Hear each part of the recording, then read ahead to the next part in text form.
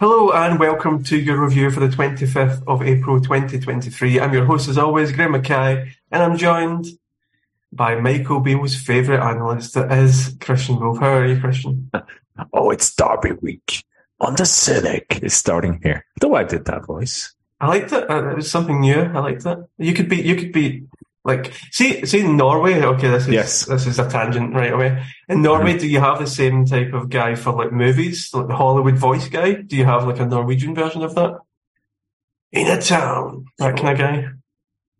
Yeah, I suppose my Norwegian popular culture knowledge is getting less and less. But yeah, no, I think we do. But I think a lot of kind of that American shows is obviously it's not dubbed or anything. So you don't have the X Factor guy, but maybe there is a gap in the market. Yeah. But we'll see. I'm not going to take it. So it is Derby week, Christian. How have you been this festive time of year? I don't know why it's festive, but festive Derby time of year. Yeah, festive time is gone, mate. It's just like Celtic, just a few games to go. Analysis wise. I think you're leaving me again. Is it next week you're leaving me again? Next week I am going to Hamburg. So you're leaving me again. Have you not done this before after the Derby? You seem to go missing. It's May Day. I mean, I need to... insert Rangers player here. I will have been back at work for 1 week. I will need a holiday. That's true. You have gone back to work this week, haven't you? Today? Yeah. I had two Pablos in my class. It's not a common name, but I had two of them in the one class. Did you avoid doing a Keith Jackson? Yeah, I asked the guy what the script was, and his dad was from Cuba. So okay. I've got an O'Connor in the class as well, which is bizarre in Germany. Bring him in. Yeah. Bring him in. Yeah. Well, that's good. Well, I hope. I mean, how do you commute to work?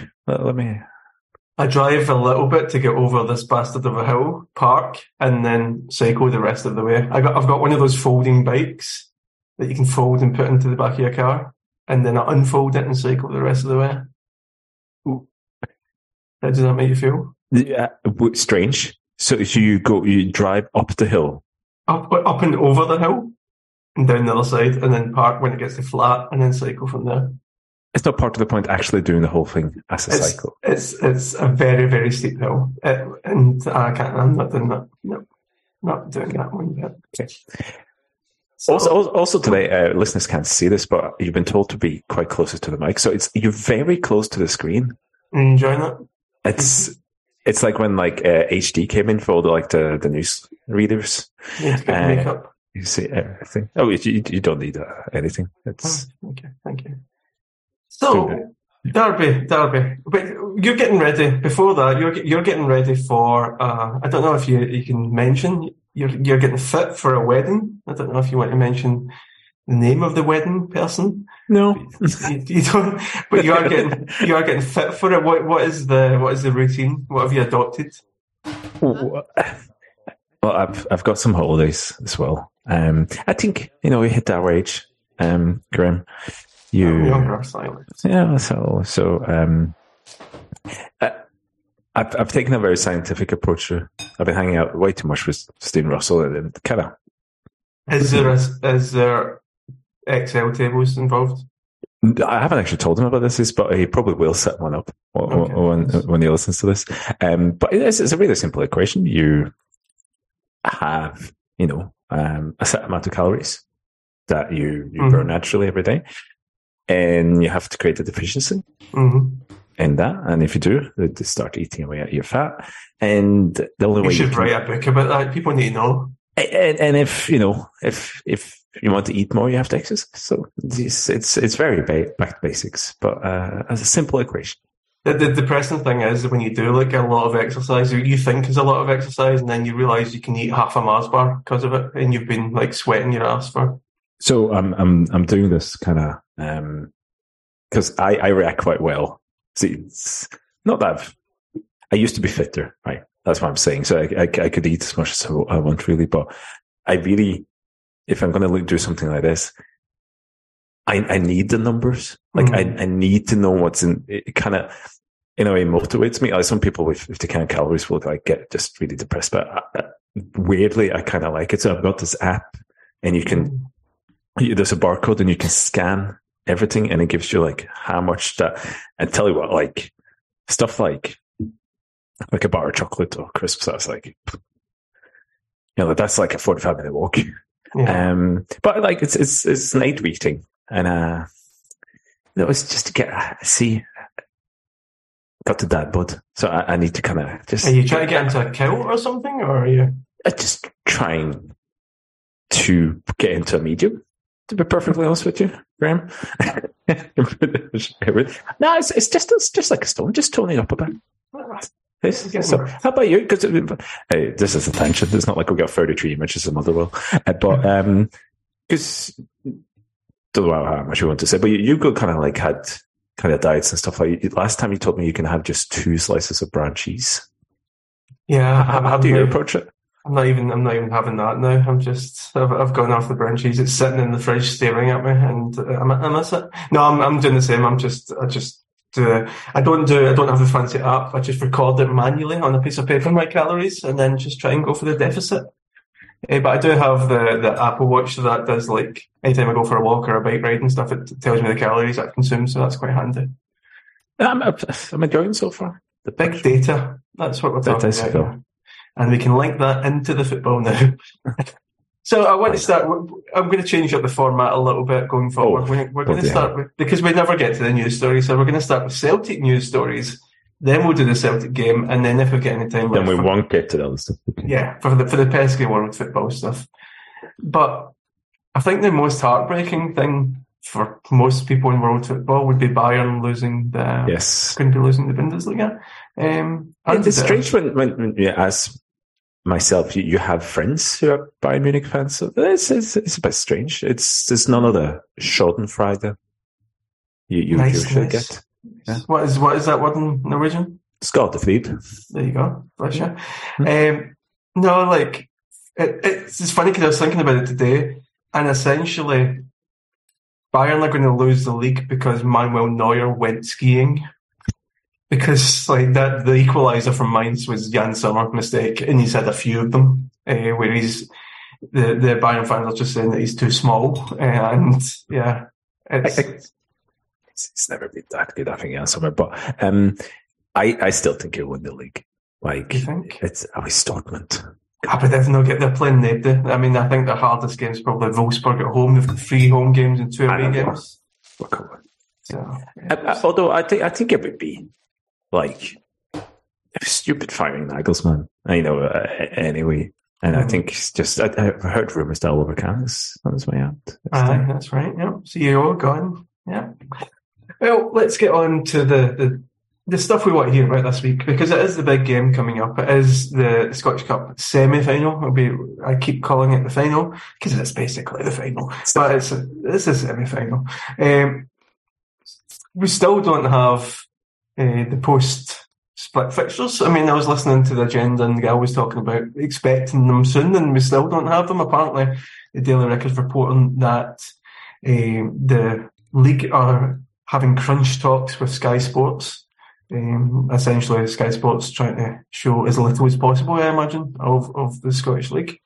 And the police have said, the police have said that they can't fixture I don't know if you can use fixture in that way. They can't arrange the Rangers game for the first one back because they cannot have a title decider.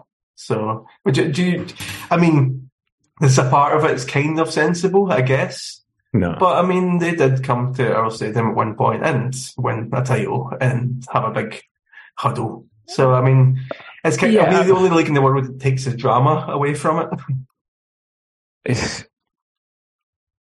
I think it comes back to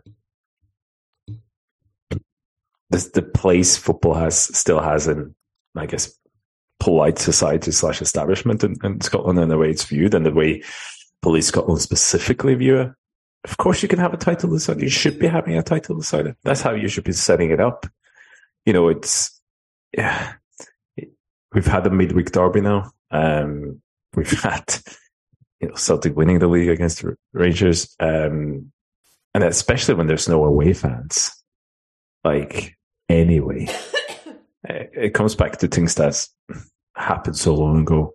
I mean, the last time Malin McCoyston nil in and got a bit antsy with each other, they brought in a football-specific law because people shouted. So it's a symptom of the place football has in Scottish society rather than Scottish football itself. It's ridiculous, and I wish SFA would, to be honest, just stand up for it sometimes and say like, "Oh, this is our showcase. We're gonna put it prime time, and put in prime time." Again? Yeah, it's gonna come. And you think Sky want to demand it as well? Like, I mean, hopefully they are. Good old Sky, the good guys. Yeah. But it's just, absolutely no reason why you can't have that. And it's leasing around football is so lazy and so based on stereotypes. I mean, take a cursory glance, on the cynical last season. We had Amanda Jacks from the Football Federation, Football Supporters Federation down in England, and she's done a lot of work on this. But essentially, we're like dismantling certain stereotypes and really outdated views about football fans. But the issue was that those outdated views came from the newly appointed police chief for footballing. Right, so it's not going to be any better in Scotland in terms of the view the police specifically have of football, and it shouldn't be like that. And it's Celtic and the rest of Scottish football should just start standing up for its fans a lot more, and maybe not consider hiring some of the heads of Police Scotland, because it just shows the same distaste for supporters that the police establishment has.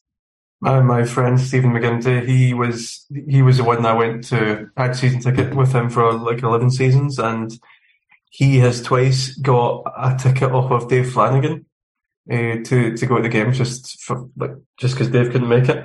And the first one was a game against Motherwell where the Green Brigade were protesting, so we're staying silent. They were protesting the appointment of that guy. And then the next time was the one each on Saturday against Motherwell. So, 2 for 2. 2 for 2. So Maurice Ross, did he not go to like Scandinavia at some point to do some kind of coaching? He played in Norway. I think he was a coach in Norway as well, where he got to know. No, he was a coach like 30 years. He got to know Ian Birchnell there. And then he went to the Faroe Islands to coach there, and then the route to every great manager takes. Exactly, and then I think when Ian Birchnell got the job at Notts County, he's like, "Oh, I'll bring Maurice Ross in," and it lasted about 3 games until he said something, and I was deemed to be quite racist. That's right. Well, he's back in the papers. So giving him oxygen again. He has the article reads the 3 keys to Rangers beating Celtic. As former Ibrox star, don't think he's ever a star, breaks down the tactics ahead of Hampton's showdown, and he actually goes into quite a bit of depth. He's talking about Callum McGregor as the heartbeat. If he plays Celtic play, the Rangers managed to limit supply at Celtic Park on April 8th as he made 41 passes compared to 76 in the Viaplay Cup final. If they could do it even better at Hampden, then it could be massive for them. So he then goes into a kind of tactical breakdown with images and squares. Oh, I might have to look this up. Yeah, where there's squares as well. There's squares. Well, it's actually more of a rectangle, but okay. If Malik Tillman presses a square pass between Kyle Starfeld and CCV, then Alfredo Morelos doesn't need to dovetail back into Callum McGregor, which is Celtic's outball, as one of the midfielders can push up on the Celtic skipper. He also says that he thinks that Rangers need to go direct, and they should be basically hitting early balls up. So he is actually saying the kind of things that we would say that Rangers should probably do against us.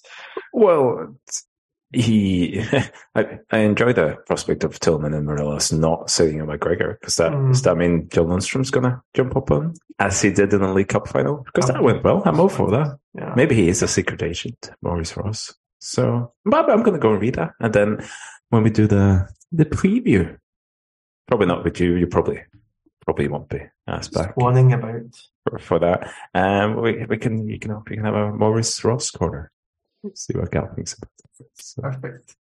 Neil Lennon's back in Scottish media. Oh yeah, okay. Yeah, apparently he was watching the Rangers Aberdeen game in Tennent's last night, which is his want.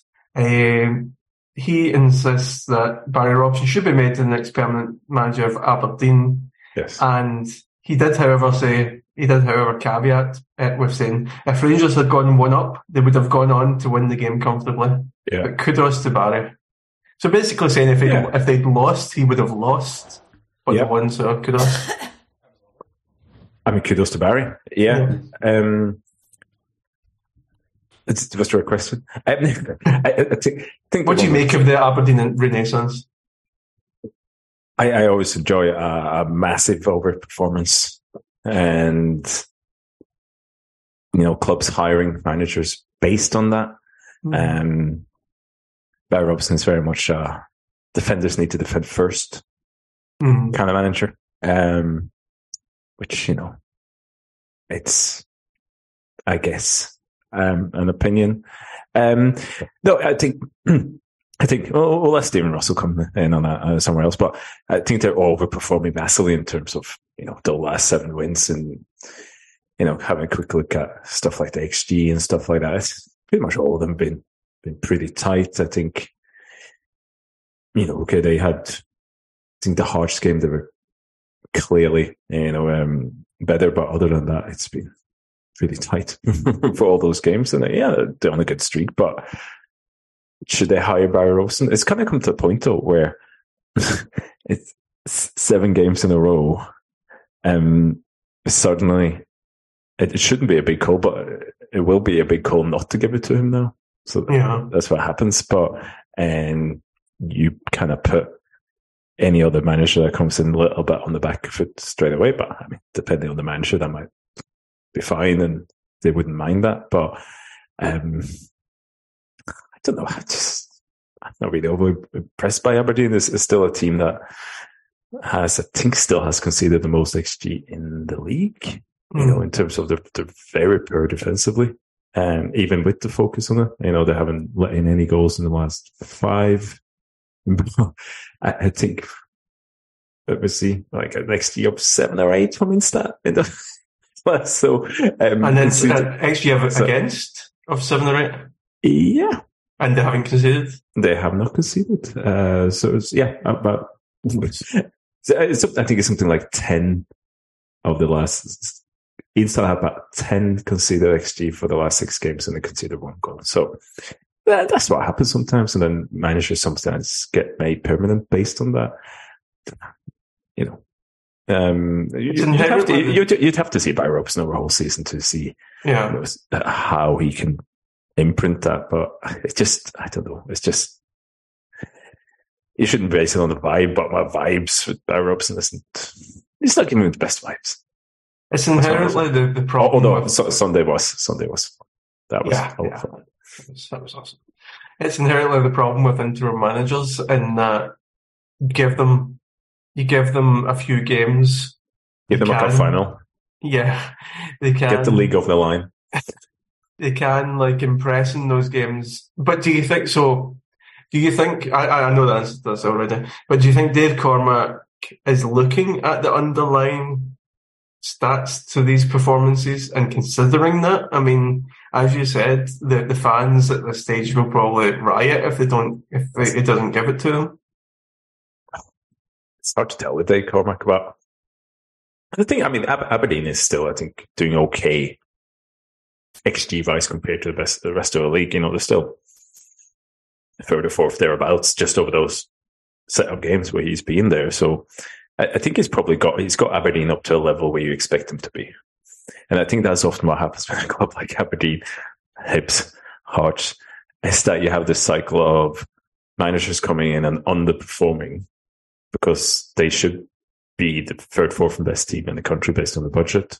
That's one rule in football that you can always follow, is that whoever has spent the most on wages will roughly also end up there in the table. So we have this cycle of managers coming into these clubs underperforming, and then a new guy comes in and makes him play really well comparatively, because all they're really doing is still, okay, they're the third or fourth best team in the league, where they should be anyway.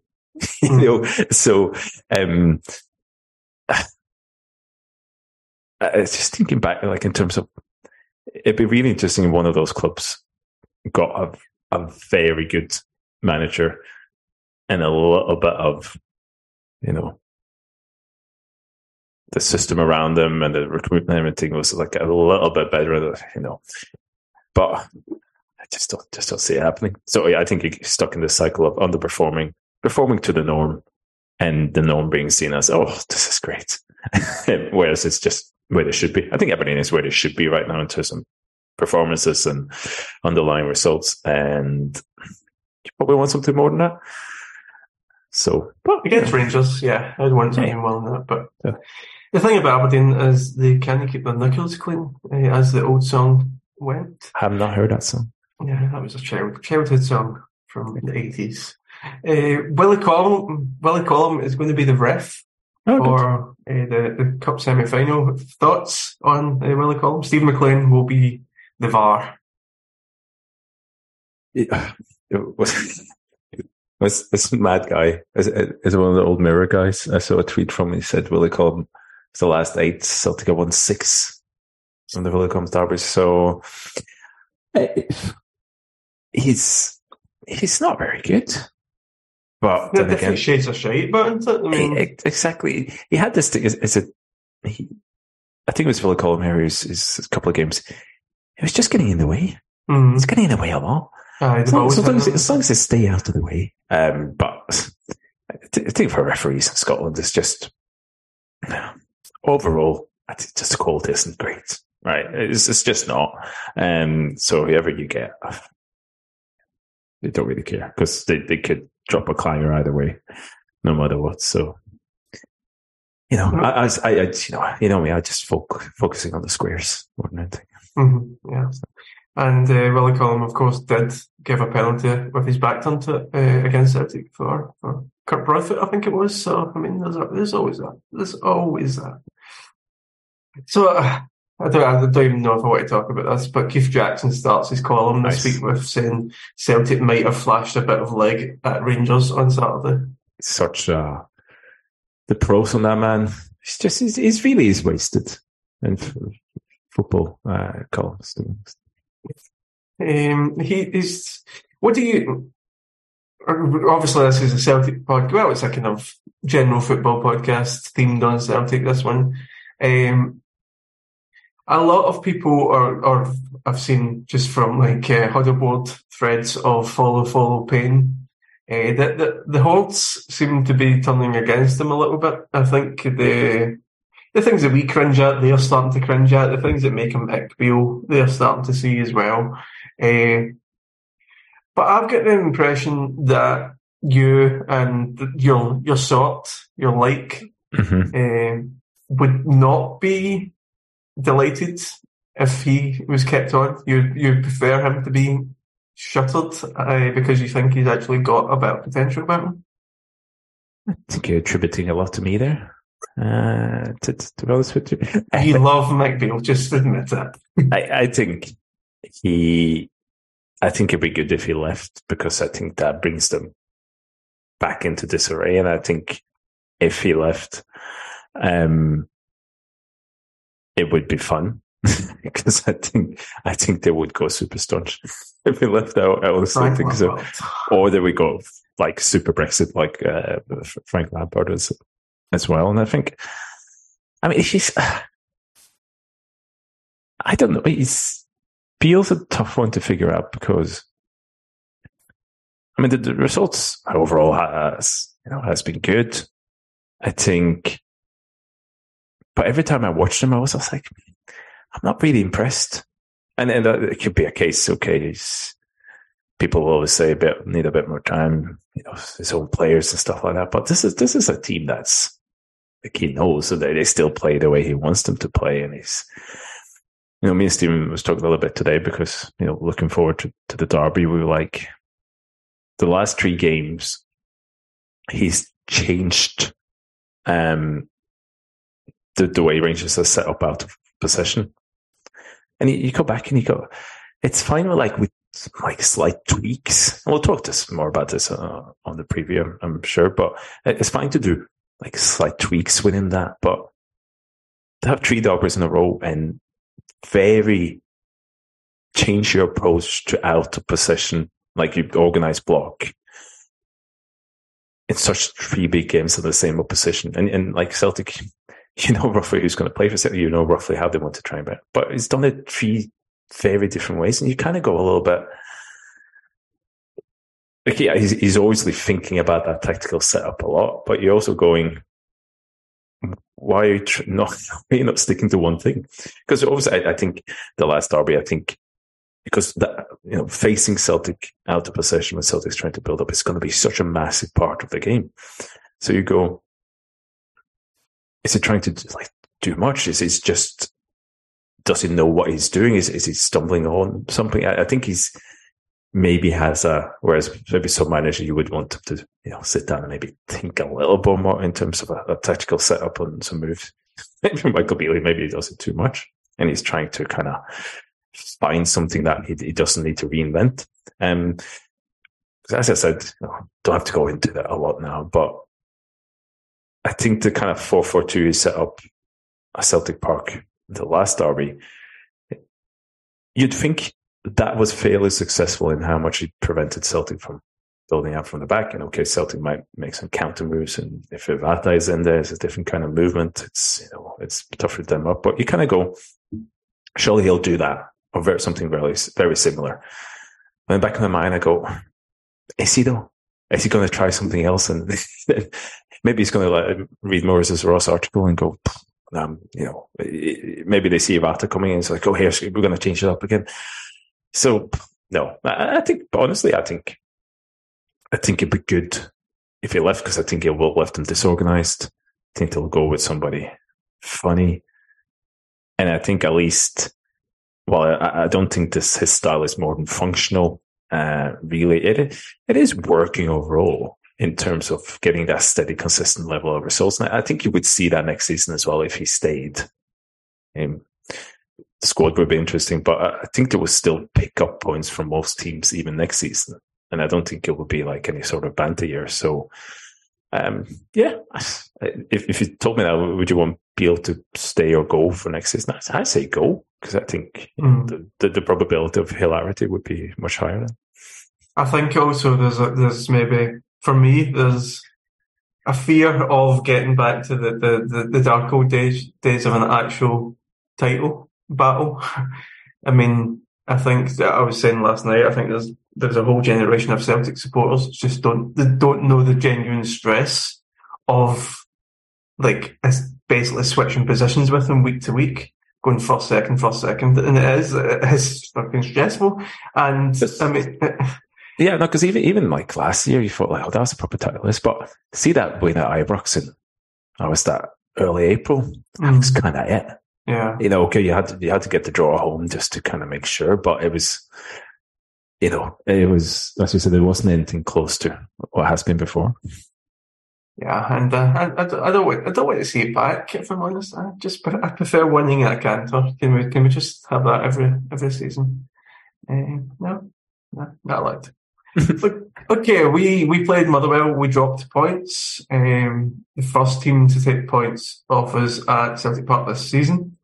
It wasn't great. I actually quite enjoyed the first half, but yeah, when it went to one each, it wasn't a great game of football. We had the reaction to it on Saturday, which was me, Colin, and Eddie, and then obviously guys spoke a wee bit about it on the agenda today. But Christian, you're going to tell us why the things we think are not correct and why the things we don't think are actually the things to think. Yes. Okay. I'll do it in a friendly, non-patronizing voice. This voice. So it was one of those before. I was hoping let's just get a 3-0. Tactically standard, so I don't have to. I can focus on the derby. No, there's a lot of stuff to go through. There's a lot of interesting thing to go through. I mean, stats wise, I think the game's pretty much middle of the road this season in terms of, XG difference and stuff like that. Celtic had a lot of getting into Motherwell's areas, in the half, final third, penalty box, like entries into Motherwell's half in control of the ball, second highest in the league this season. Entries into the final third highest in the league, second highest versus a bottom six. Entries into the penalty box, 8th highest in the league, but actually the 4th highest against the bottom 16 because they've been just running over Aberdeen and Hibs and Hearts in that kind of way. So against those kind of low block teams, they did get into positions quite a lot. And watching the game back, I think it was a lot better experience than watching it live, for obvious reasons. But for me, when we sat here last week, when we talked about Kilmarnock, and one of the first things we said was, this was a very good Celtic team against a really bad Kilmarnock team, in terms of how Kilmarnock set up, how they actually executed that, and so on. But what I think you had on Saturday was, you still had a pretty good Celtic team, a really good Celtic team, I said, but they came up against a very good defensive setup.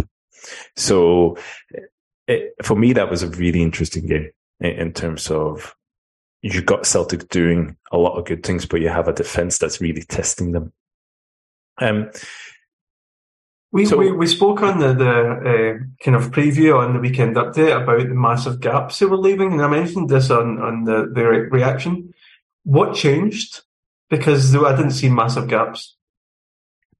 No, me either. I think a lot of it, again, as I've talked about before, you think you're gonna, if you're facing a team, okay, you hope they're gonna play against Rangers, but before that, so you can kind of see how they play. But it's been difficult to take much good use for it, because it's very much a different kind of, in one way, a different setup. It's not.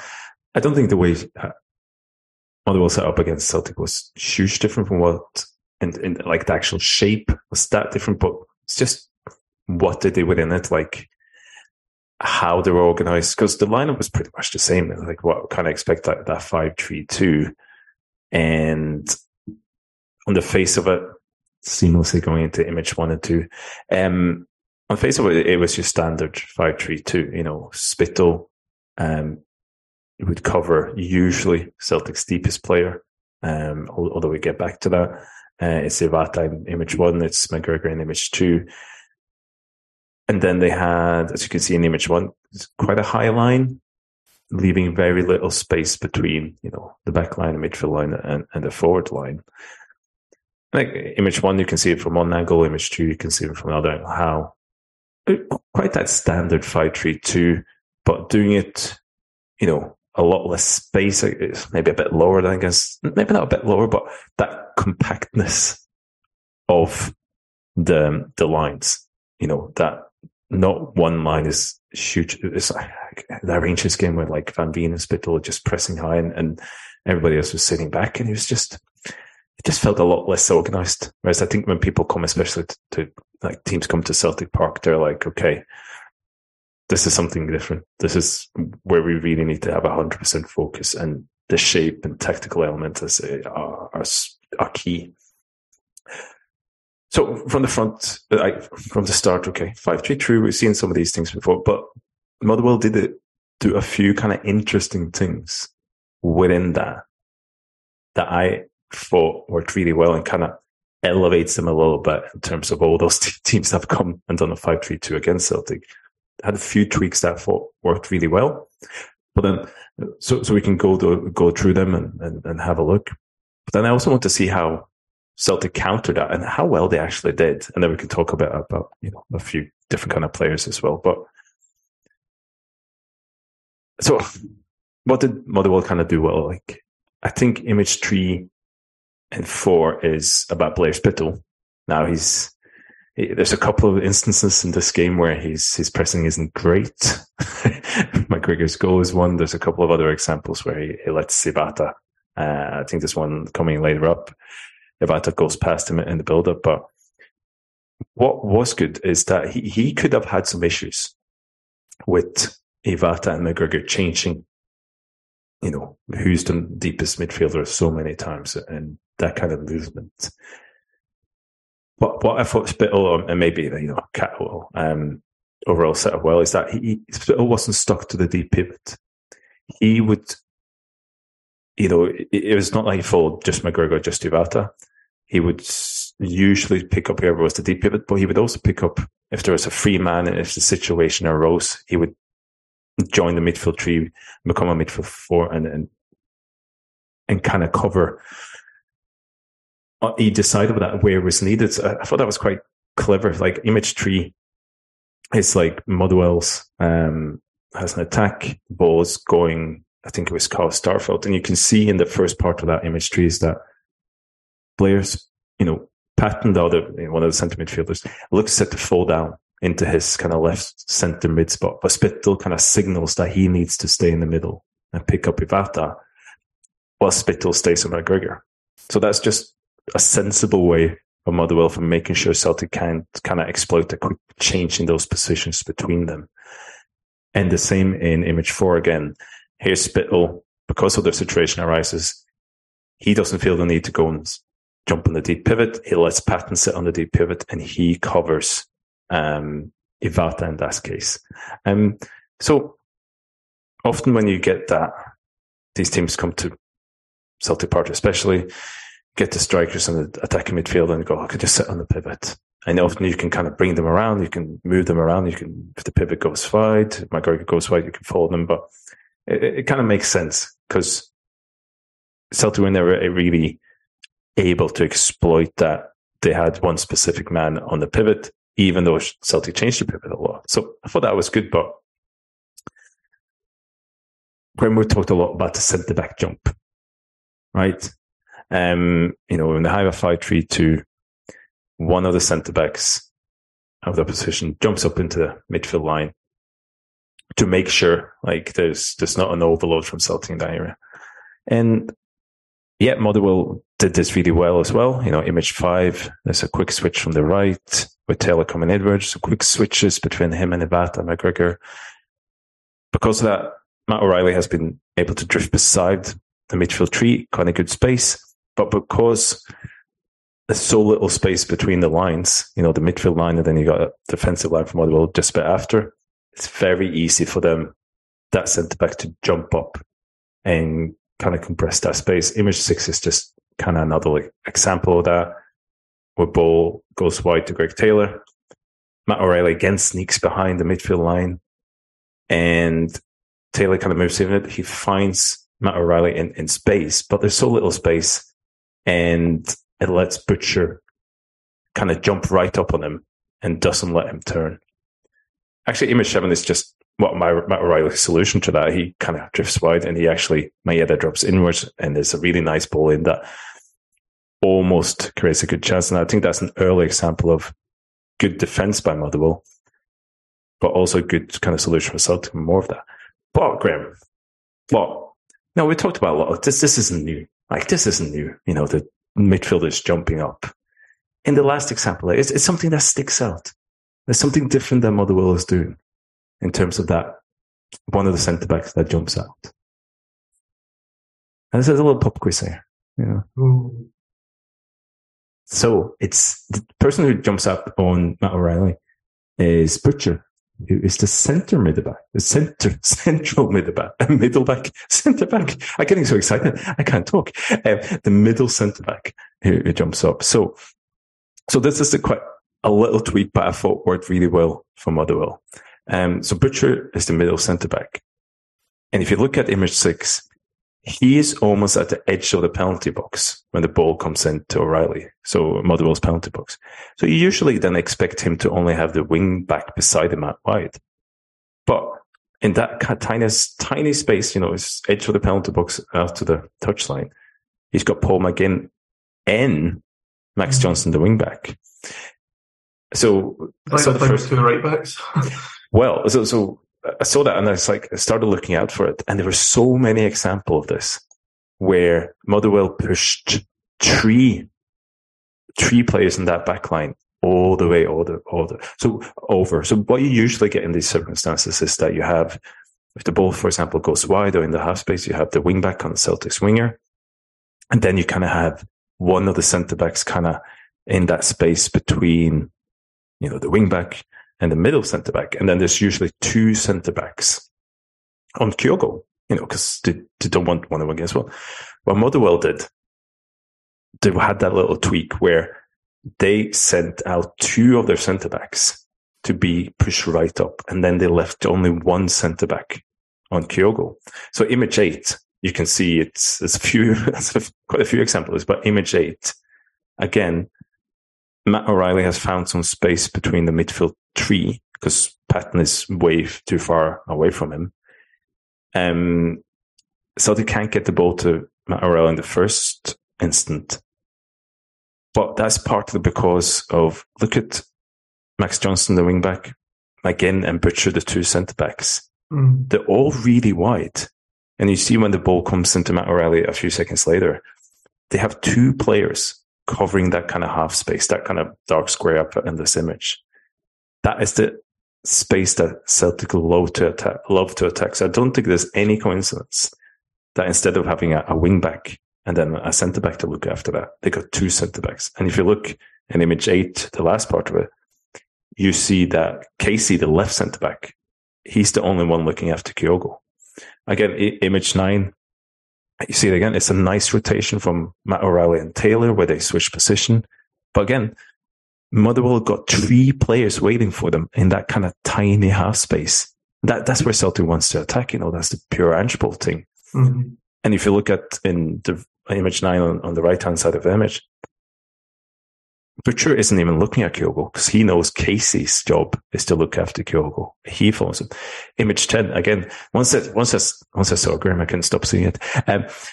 Again, it's like Matt O'Reilly's got the space after a quick build-up out on the left. The midfield tree, Matt O'Reilly's coming behind the midfield line. He's in a really good position. Greg Taylor's got the ball out on the left. Matt O'Reilly is in a really good position behind the midfield line, just in front of the defensive line. But again, Motherwell has three defenders already waiting to protect the half space. They're doubling up on Maeda and then a spare. Because, again, you see the second part it's Casey's role to look after Kyogo, and then you got three.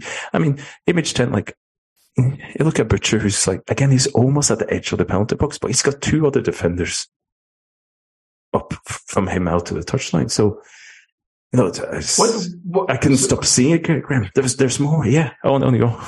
Well, so, I mean, obviously that worked really well because you can almost leave pay less attention to Kyogo because Kyogo would be the second pass after getting into the half space. It's not as if we would go straight to Kyogo from Greg Taylor or something, or we don't often anyway. But when it comes to that, what did Motherwell lose? Because I mean, they've obviously got so many people in that one wee bit. They must have lost some other aspect of their game, surely. Well, if you think about it, they cannot. All they really lose, all the kind of times we've seen this kind of formation against Celtic is that the one player they don't go man against man on, nominally, is Kyogo. They got two on him. And they had the first centre-back to jump up. But they prioritise, actually, as you would in a back four, really, in these simple circumstances, one-on-one with Kyogo. And then put that extra man into that half space. Because I think they knew if you can give Celtic as little space, a little time as possible when they build up, especially when they try to go wide and then try to come back into the half space and so on, to protect that space and to have two centre-backs kind of ready to jump and swarm everybody. If you have a really good ball into Kyogo, he could be one-on-one, but you still got one centre-back, and because there was so little space between their lines, even if the ball came over, they're not a million miles away from, the other centre-backs to get back and help out. And then they also have, the left wing-back, for example, in this case, is that, he would maybe look after Haksabanovic, but he would then, if that happened, he could jump in as well. So there's a little bit less presence in the middle and on the far side, but I think Motherwell just prioritised swarming Celtic when they were trying to build up one side and kind of restricting space for them. So it's one I'm going to start looking at for a bit more, but I've never really seen to that degree. Image 11 is like that classic Greg Taylor movement. Like he moves inwards to then let Starfelt send the ball wide, setting up. So he's got Cal McGregor out on the left-hand side, on his left foot. And then Taylor does that run. He attacks the half space. So he's running behind the midfield tree, running away from them. Well, Motherwell just completely smothers out that space straight away because they got 3 players there instead of 2, right? And again, image 12 is the same in terms of there's so much going on in image 12, and I think this is the last one we do on kind of on Motherwell. But there's a lot going on. So Starfelt takes the ball deep into Motherwell's final third. Motherwell's sitting kind of like in a 5-4-1, but you can see there's 8 Motherwell outfield players in this very tight space. So what are we talking about here, Graham? Like from one half of the pitch, like vertically, and there's from the edge of the penalty box to the middle of the penalty box, there's about 10 yards between the lines. But especially the left-hand side of the box to the middle of the box. You can see how they prioritize just overloading players where Celtic is trying to build up. And, Celtic's, there's lots of running going on, there's lots of movement but Spittle is all the way down, so it's a midfield 4. It's like Casey, the left centre back, he's come over as well. So you have, that back 5. 4 of them are on one side of the pitch, even though the ball is like, it's not like it's really wide either, but they just kind of compress the space, put all the, as many players as they can into one side of the pitch and kind of swarms. And so it just shows how little space Celtic had to image 12. And like the clever tweaks of Motherwell were in this kind of system, that attacking midfielder and Spittle kind of not being too stuck to the pivot, like picking up when he needs to, and in that moving that extra centre back over as well. Because tell you what, like Van Veen was doing no pressing. We'll get back to him, but he was doing no pressing. So this had to work. Is it too arrogant to say that Ange being at Celtic is almost acts as a kind of like weekly coaching education for the other coaches? I mean, obviously the Plankton aren't going to listen to this podcast, so it doesn't really matter. But you know what I mean? Because this is obviously something Kettlewell has to think about this against us. He doesn't have to think about this against Rangers, but he has to think about this coming up against Angeball. Rangers play in a very different way as well.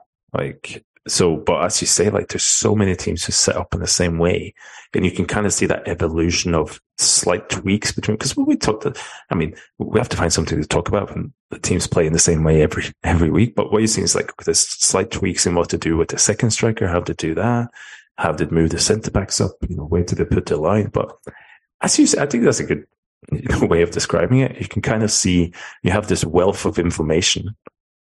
All these teams setting up against Celtic in a slightly different way. Celtic, they have the same principles in terms of how they want to play. And you can always clearly see Kettlewell studying that, his analyst studying that. He's going, okay, here's the tweaks we're going to do. Okay, we're going to move Butcher over and sit 1-on-1 with Kyoto over. So yeah, it's kind of like a UEFA Ange course. It didn't work out for us at the weekend. So Celtic tried to obviously counter the countering. One thing that kind of it will be too simple for it to have been the actual solution. But from looking at the images, it feels as if I just wanted to say to the players, switch the play, because there's the massive gap in the other side of the pitch. Is that obviously too simple to think? No, I think it's one of those where if you're able to do that, there should be a lot of space. But I mean, for example, if you look at image 11 there, just so you have obviously Colin McGregor's got the ball out quite wide.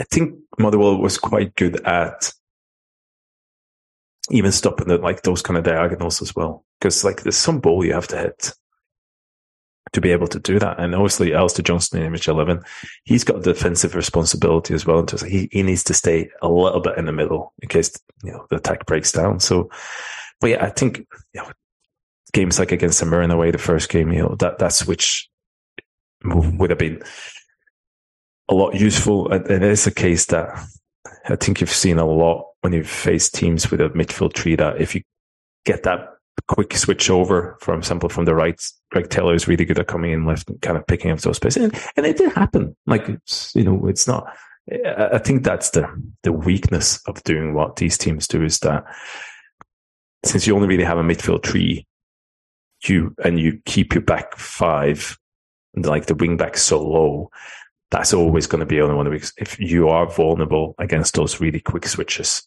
And that's part of the why they have the centre back try to jump out, but that's difficult as well. So yeah, switch it, Graham.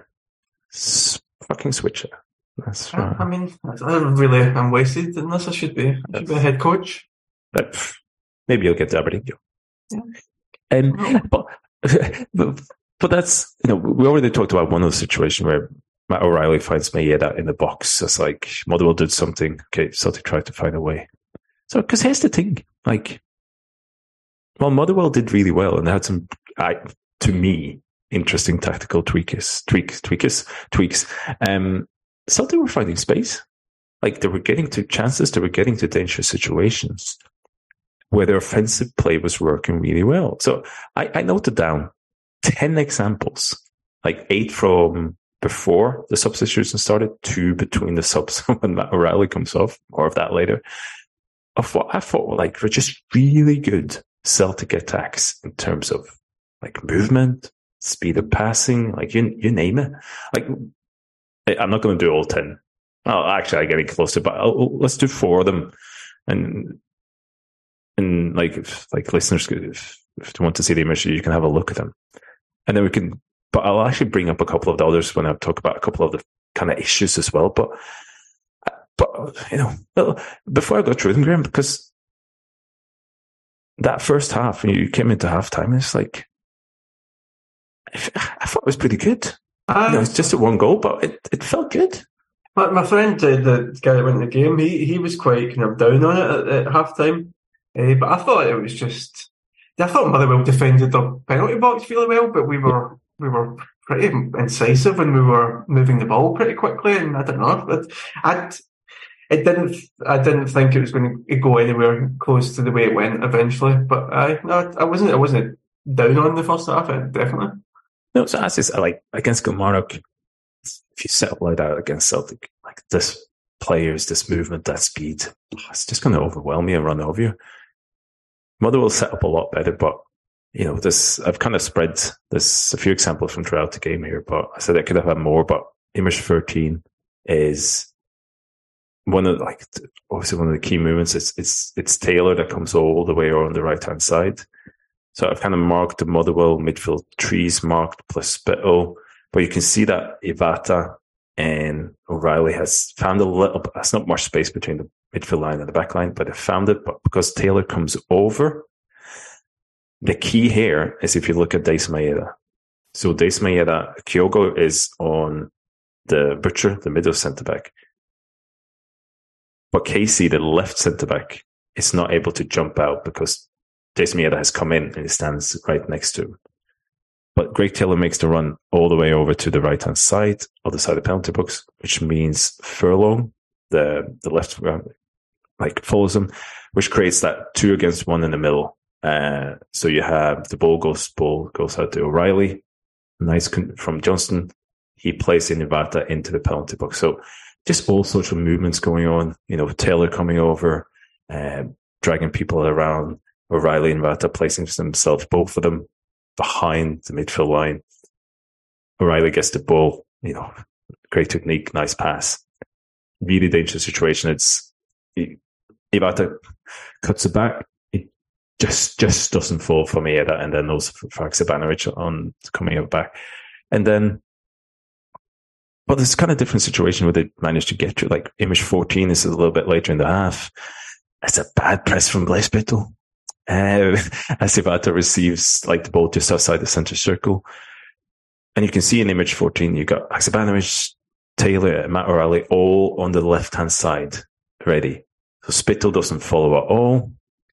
Iwata can take the ball in lots of space and he lots of time. He's got the space to run at that midfield tree. He sends it to Matt O'Reilly. And so you can see he's facing those three defenders that we talked about. But I think Casey's a little bit too far away from Kyogo. And Kyogo has kind of made that run from the right and behind. And the ball is, I think the way O'Reilly has to hit it, it's not, you can't get it right in front of Kyogo because the pass would have been intercepted. And like Kyogo's touch is just slightly off, but that's a really nice passage. But like it's slightly bad pressing at the start. Boom, boom. And Celtic's so close to get a Kyogo 1-on-1. And we're in the second half, Graham. Image 15. It's like see a box. I see a box. I put that box especially on for you. So it's a really great attack again. Like Alistair Johnston got the ball on the right. And then again, as we talked about before, Iwata, Matt O'Reilly places themselves behind Motherwell's midfield tree, while McGregor and Greg Taylor sits in front of them. It's a box midfield. You got two guys in front of their midfield tree. You got two guys behind it. Johnston sends the ball out to Haksabanovic. If you look at Matt O'Reilly's run wide, pulls centre back Casey away. So it leaves the passing lane from Iwata, opens up the passing lane to Iwata. Iwata makes the run into the penalty box. His touch back to like Alistair Johnston is sublime. It's so good.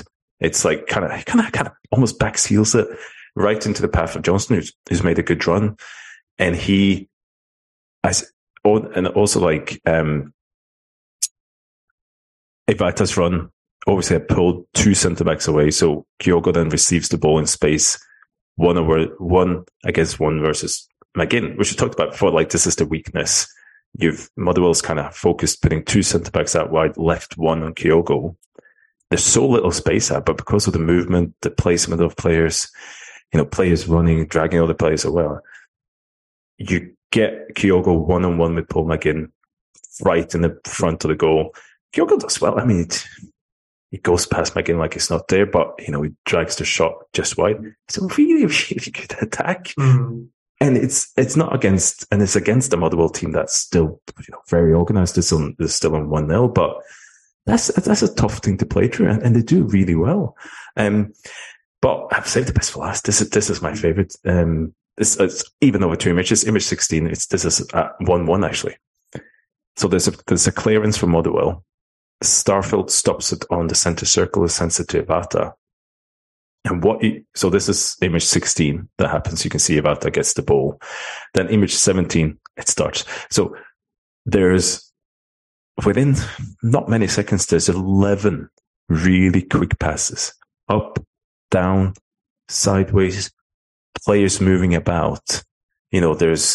Celtic's got 7 outfield players pretty much on the right-hand side of the pitch inside Motherwell's half. Motherwell's got 9 players behind the ball. Van Veen, of course, is the only one behind it. So there's not much space to pass. There's 11 quick passes up, down, players moving about. All of Celtic's midfielders and the 2 fullbacks are on the ball, passing it. It ends up with Iwata. He sends a great ball between the lines to Matt O'Reilly, and his kind of turn takes it away from Casey, who's kind of gambled on getting it. And then Matt O'Reilly kind of takes the ball towards Butcher, but then he kind of does this slight reverse angle ball to Kyogo, who's been like a sensational run from behind McGinn. He starts off his position, he goes in behind McGinn, he doesn't see him, and O'Reilly's like a really nice through ball to Kyogo. And to be honest, it's a really, really good stop by Liam Kelly in terms of the way it comes out. And it's like, it looks like he's just there, but he times the decision to go when he goes, how far he goes. Like, it is really good goalkeeping. But that attack, man, that is such a good attack against a really well organized block. It just left you so little space. So you kind of go, that's just, if you talk about, that's just kind of quality on both sides. It's quality from Motherwell. It's quality from it's great goalkeeping. So it's just usually you basically tell us that things aren't as good as we think it is, but here you're maybe getting the impression that you say it wasn't as bad as people think it was. Well, I think we'll get to the bad, right? There is things in the bad, right? But even within the bad, I think there's hope. But yeah, goals clouds like kind of emotions and how you feel about those things. So I think everybody was frustrated on Saturday. In fact, it's like, it's just a bad day at the office.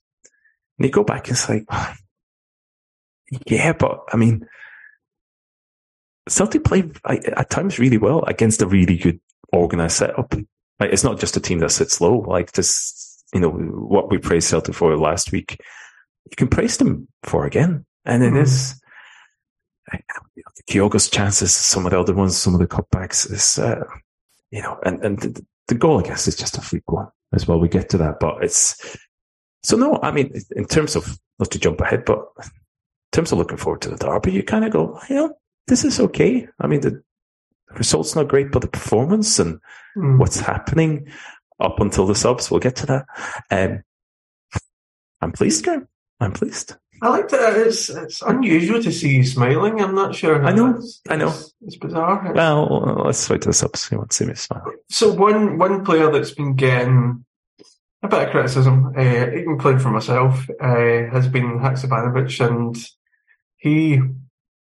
he doesn't look as good starting games as he has when he's come on. Mostly because when he's come on, he's had big moments like scoring goals, essentially.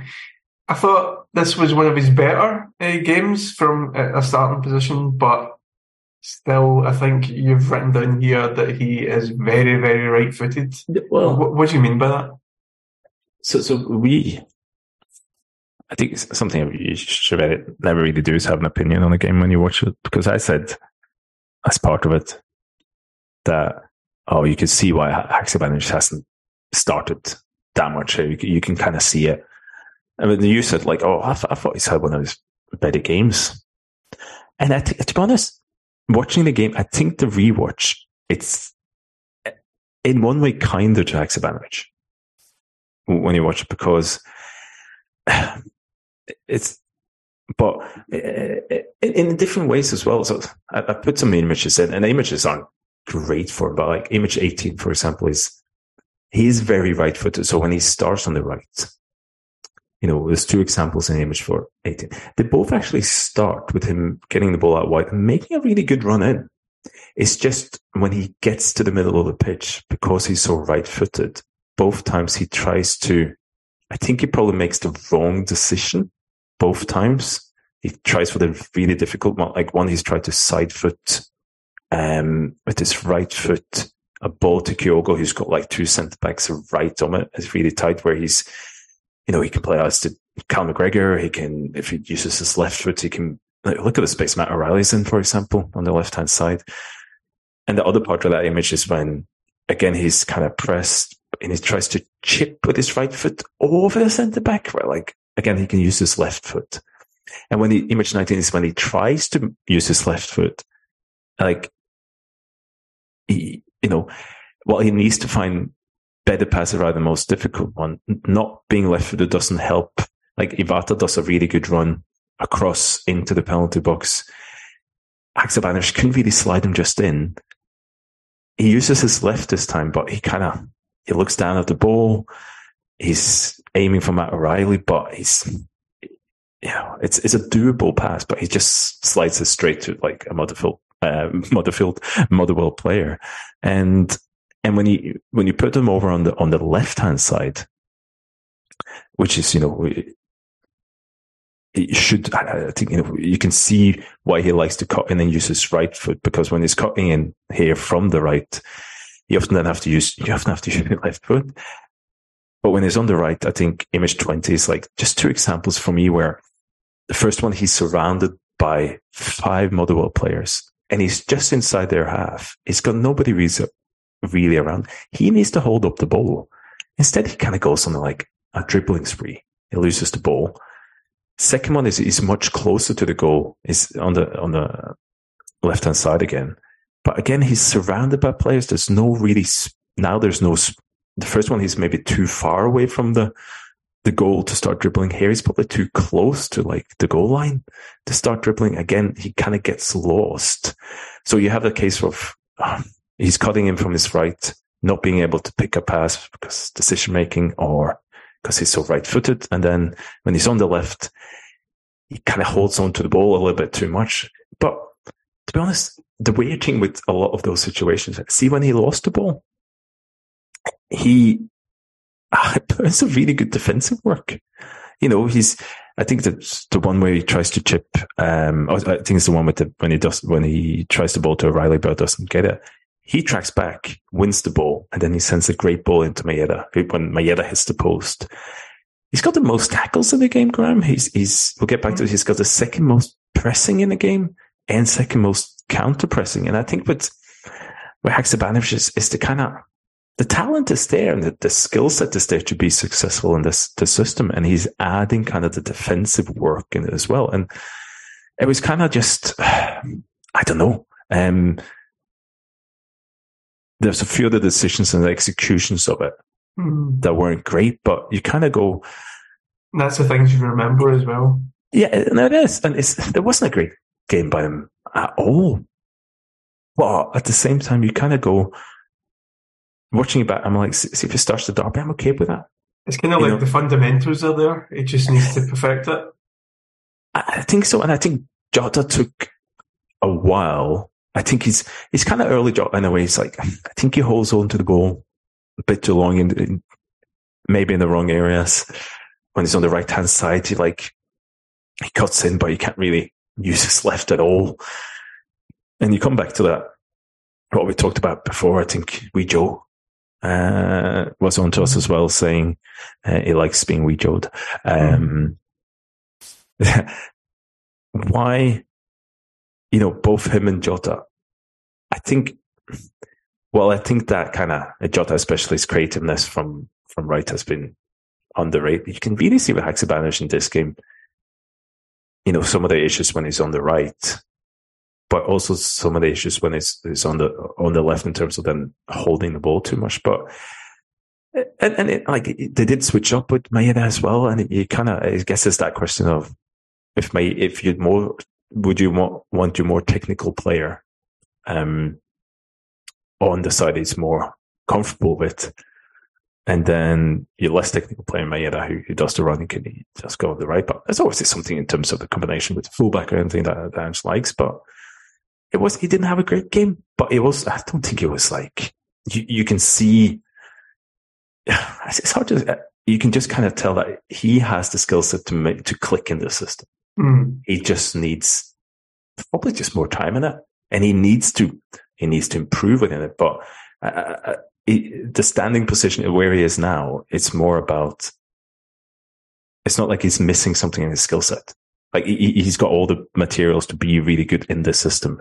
A lot of the players don't have that, but they apply themselves and they've been improved within the system. But I think he has it. And to be honest, after watching it again, I'd be fine with him starting the derby. So when it comes to, obviously with Rangers, one of their main attacking threats is their right back. When you're talking about that way of working that he's had, Haksabanovic in the Motherwell game, would you be more tempted to put him up against Tavernier or Maeda? I reckon they're going to switch anyway, but okay. A lot of the defensive work he had to do is because he lost the ball first, but I think he does have that in him. I think weirdly, like a derby might suit him a little bit better as well. It's because you won't have that much time on the ball. You need to release it. He is good at going past players and kind of getting out of those kind of tight spaces, but more about the players pressuring him rather than trying to beat 3-4 players from a standing position. So again, I'll beat Maeda on the left and Haksabanovic on the right starting, but I think they can switch it up. But defensively, I don't really. It's Tavernier. It's I don't think he's that dangerous, to be honest with you. He's dangerous for free kicks and penalties, but it's not like you need to double up on him anyway. I did enjoy the battle they had in the League Cup final. Maeda and Tavernier. That was fun to watch. You can see him being like taking him to the cleaners as well, like Savannah. Yeah. One thing that was not fun to watch, and it was something you clipped out and sent to me yesterday. It was Carl Starfelt. I think I always when they first came in, I actually preferred Starfelt over CCV because it just reminded me of a really good on the deck defender, like just a really good tackler, basically. But that clip that you sent where I'm just going to describe it to the listener. So you describe it. Yeah. It's a video. Yeah. He passes the ball to Taylor. Taylor passes it back to him. He passes it back to Taylor. Taylor passes it back to him. He passes it back to Taylor. This is all in about the halfway line. And then he gets the ball. He looks up to see if there's anything going to happen. And then he kind of pirouettes back the way and then runs back towards his own goal. I'm losing patience with him a little bit because I just feel as if that for the evolution of this team, we need better when it comes to being able to play. And I know that the agenda spoke about it a lot today, but I would just like to see someone in besides CCV that can make sharp passes, and we maybe have them. Hopefully, we have them. But yeah. I would like if Kobayashi is going to be that guy, I would like him to go up some games and built up to possibly play in this cup semi-final, but that's never going to happen now. It's going to be Starfelt again, and we're going to have the same problems again. Yeah, and I think a lot of Starfelt's issues is simply that he's on the left. Not that there's Image 23 I think is a good, Stephen Russell, once his right-sided centre backs on the left anyway, but I think Image 23 is an example of if he's got, for example, a left foot, he would find Greg Taylor as run as well, because it's on his right. He's not comfortable kind of switching it over, but I think Starfelt's deficiencies on the ball shows up more because he plays on the left, because that's so much of Celtic's play goes down the left, and you're required to kind of do that kind of passing there. So I think if you put CCV on the left and Starfelt on the right, and you ask CCV to do what Starfelt is doing most of the time, I think you'll find the same issues, right? But having said, I was kind of like you as well. I thought he was underrated for quite a bit, and I thought, there's nothing much between him and CCV, but I've not been impressed with him lately. And I think he's always had the same issues with carrying the ball out, but even just defensively, I think, and this is quite random, but he's had moments in really big games defensively where it's slipped for him as well. So at this point, I said it last week, for me, Kobayashi is the better alternative. And I think there's definitely an argument to say, look, well, you keep CCV and Starfelt until the end of the season. You don't want to upset that now. But it's in these kind of games, it's always be an issue. It will be an issue. It's just to the degree it'll be an issue and the impact of it. And by the issue, I mean, not just him, but CCV and Hart, and to some degree, we'll get to Alistair Johnston as well in terms of that build-up play, right? So, Image 23 is one. I sent you the video, but Image, I just want to talk quickly about Image 24, because I'm actually going to go on to give Starfelt and CCV some compliments as well. Image 24 is an example of something I find it kind of difficult to show and articulate, but and kind of evidence in terms of numbers. But it's that for me, the centre backs is one of the causes that Celtic sometimes not arriving in the final third. They arrive in the final third a bit too late, and in a slightly worse position than if things were just going a bit faster. So they usually end up a little bit more wide in less space, than if the ball had just moved faster. I mean, we talked about all of this before. It's not about line splitting passes, so beating a centre back, beating 3-4. It's having a clean technique, clean hit on a strike. Don't pass like, you should set up the next pass with your touch.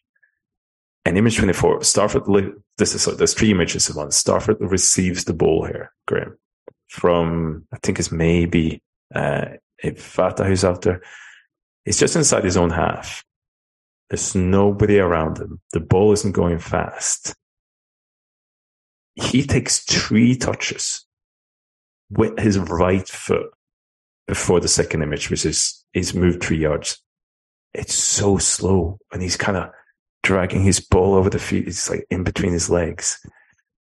Even with how slow that is, he can still hit Greg Taylor with his right foot.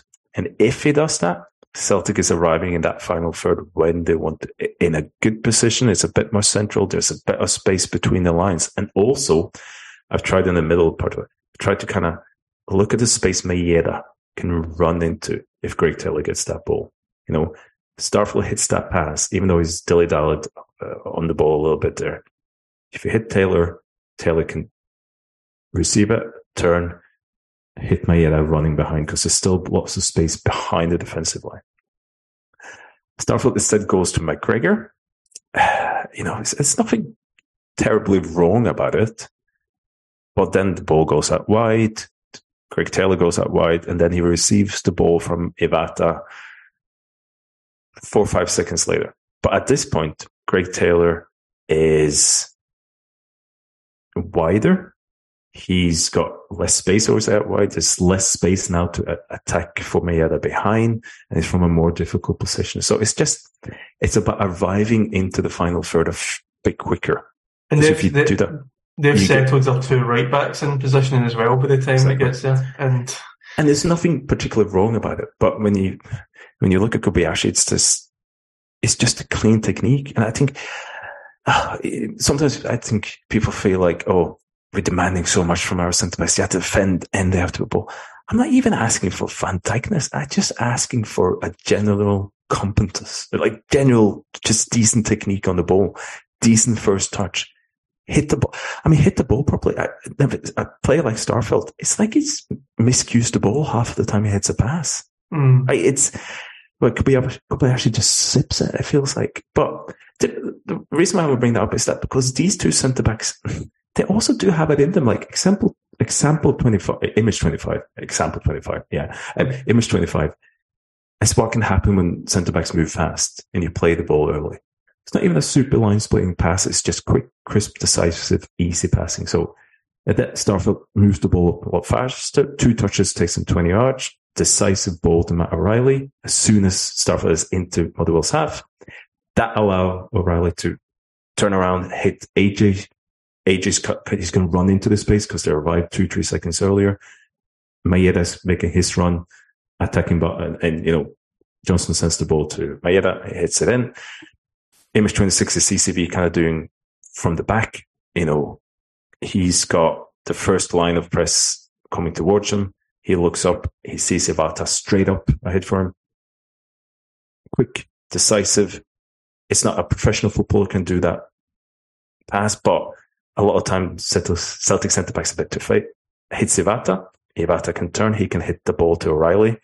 So CCV's pass to Iwata gets past the first line of press. Iwata's pass to O'Reilly gets past the second line of press, and then Iwata hits a ball behind Kyogo, behind the third line press, and it's just Liam Kelly comes out and just takes it. But see if you get your centre-backs to pass it a lot crisper, a little bit quicker, a bit more confident, they're going to be so key to Celtic's possession next weekend. Those centre-backs have to make the right decisions. I don't think we've got time to cover Alistair Johnston, who very quickly I thought had some really good runs. It's just his passing and his decisions when he gets to that. But they have to hit those passes early. The tendency are there, but overall they are still the weakest link in that build-up, and they need to have a good, brave day on the ball on Sunday. And that means don't be safe, but also, don't fuck it up. So. Let's talk about, because we are pressed for time now, let's talk about the goal we conceded. Talk us through it. I think it's you said it. Greg Taylor gets sold back, and the only issue is that it's not sold back, and it's Kevin bloody Van Veen. It does. I think it just shouldn't turn that way. I think that's he's doing everything right, and I think Van Veen kind of Taylor shouldn't turn that way. Do you mean? Sorry, Taylor shouldn't turn that way. Do you mean? Taylor shouldn't turn that way. Like he shouldn't, because Van Veen goes centrally, and then Taylor goes, okay, I need to turn to my right so I can kind of cover his run. But I mean, like, never turn you back. And I think that he gets those 2-3 yards to kind of get into the penalty box. Had Taylor not turned that, he would have pressured him a bit wider and had it. People are talking about kind of, can Joe Hart do better? I mean, StatsBomb has, Image27 has the XG at the time of the shot at 0.19. Post XG shot that you explained on the reaction as well, 0.58. So it's jumped up like 0.4 XG in terms of that comes to do with the placement of the ball by Van Veen, and then kind of the placements of the goalkeeper. So yeah, it's just one of those. Like, I think we know Greg Taylor's, like, I think his main weakness is that kind of, if you can isolate him one-on-one, like Solbakken did, and run at him, is probably one of the weakest sides of his game. Having said that, he's, happened against Solbakken. It hasn't happened all season. Even in the Champions League, I think he's been, good defensively as well. But I think it's just a case of, you can kind of see why he turns to his right, but he needs to kind of do like almost a 360 because of it. And had he just kind of faced him up, you probably would be able to push him out. But it's just, in that case, I think it was just a bad day. And what did you make of Joe Hart in goal? I think for me, his positioning is, I'd rather he either go further out or stay a bit further towards the goal. It's kind of like the half distance between it, that you either stay on your line or you go 100% straight out. So to go out and stop and then wait for the shot, it's never a good idea, according to especially friend of the pod, goalkeeping stats supremo, John Harrison as well. And Joe Hart just hasn't been making the big saves anyway this season. And he's been, I don't think he's been terrible, but he's also been, he's been an average goalkeeper this season. And then I think, especially in Europe, Celtic's going to need a bit more than that. Oh, I think you're on mute. We can't hear you, Graham. What has he done? Oh, there we go. Sorry. There we go. I think that's been the problem this season. It's not as if there's been massive clangers. It's just that he is not really going above and beyond in a lot of the situations. He's not really pulling out the massive, beautiful saves or anything. And that proposition of, okay, shot with his legs, but he makes up for saves. I mean, you have to make up for it then. Mm-hmm. Like, if Fraser Forster did, it's a different kind of team as well, but he's not. Yeah. So I don't really see the upside of him anymore. I just want to get on to the next thing on I know you do. I know you're desperate to get in. Because you have written what happened after Bubs. So I just wanted to know who Bubs is. UBS. Bubs, man Bubs. But I think we don't have a lot of time left. I like how it's what happened after subs, Moy. As if you've answered the question. We got a producer today, so the time constraints are a bit more. I just think, it's Image 28 and Image 29, Image 30 is just some of my usual Aaron Moy gripes. I'll ask you about him a bit later, but overall, because we don't have much time, Celtic, as I said, I thought they were playing well up until the subs. I think they had elements after the subs comes on as well. But I really do question the subs. And I think with Aaron Moy, David Turnbull, we know the weaknesses. We know the strength because we highlight the weaknesses every week, I guess. I don't think Ange covers himself in glory with the substitutes. I think it's as simple as that. I don't think they make sense. That's what I said in the reaction. It's like we're less likely to win the game with every pass and sub. Absolutely. And it's not just, okay, yeah, obviously, because we're in our echo chamber, we'll sit here and say, look, we'd rather have Matt O'Reilly or Ivata on the pitch in the midfield three than Aaron Moy. But had it been likes for likes, there were so many, like, okay, fair enough. If you want to go 4-4-2 with Kyogo, no, okay. Not the biggest fan, but you can see the logic of that in one way. But you put Kyogo out wide. And so not only did you lose Haksabanovic, okay, hasn't had a great game, but he's a natural winger. He was on his, he can create from there. And you also go at that point, do you maybe just put Haksabanovic on the left and then take off Maeda? But then obviously Riley came off, Kyogo stayed on, Turnbull comes, but then Vata and then Kyogo comes in. And so I thought the midfield three was really good. I don't think you have to mess with that midfield three at all at that point. I think that's where the creativity come from. I think, okay, Vata, yeah, I think he's all right. I think it's pretty promising, but do you take Haksabanovic off for him? Because, at least he's got that trickery around the box. And as I say, see if you want to have O on the pitch. It's Kyogo. Should you keep Kyogo as well? Because I think Kyogo got the ball out wide so much and he got it like around the penalty box. But it's not terrible at, but it's not his game. Like, I'd rather have Haksabanovic receiving out wide, getting it around the penalty box and kind of tread passes through. So I just don't think the subs made sense in terms of who you replaced with who, but also like the formation. As you said, Celtic were, I thought, really good, but they think they're trying to find solution towards a really good Motherwell setup for like 68 minutes. And from the 68th minute, it gradually got worse, and I think you got less and less likely to score. Like, I think I had image 31 is just you created from crosses quite wide.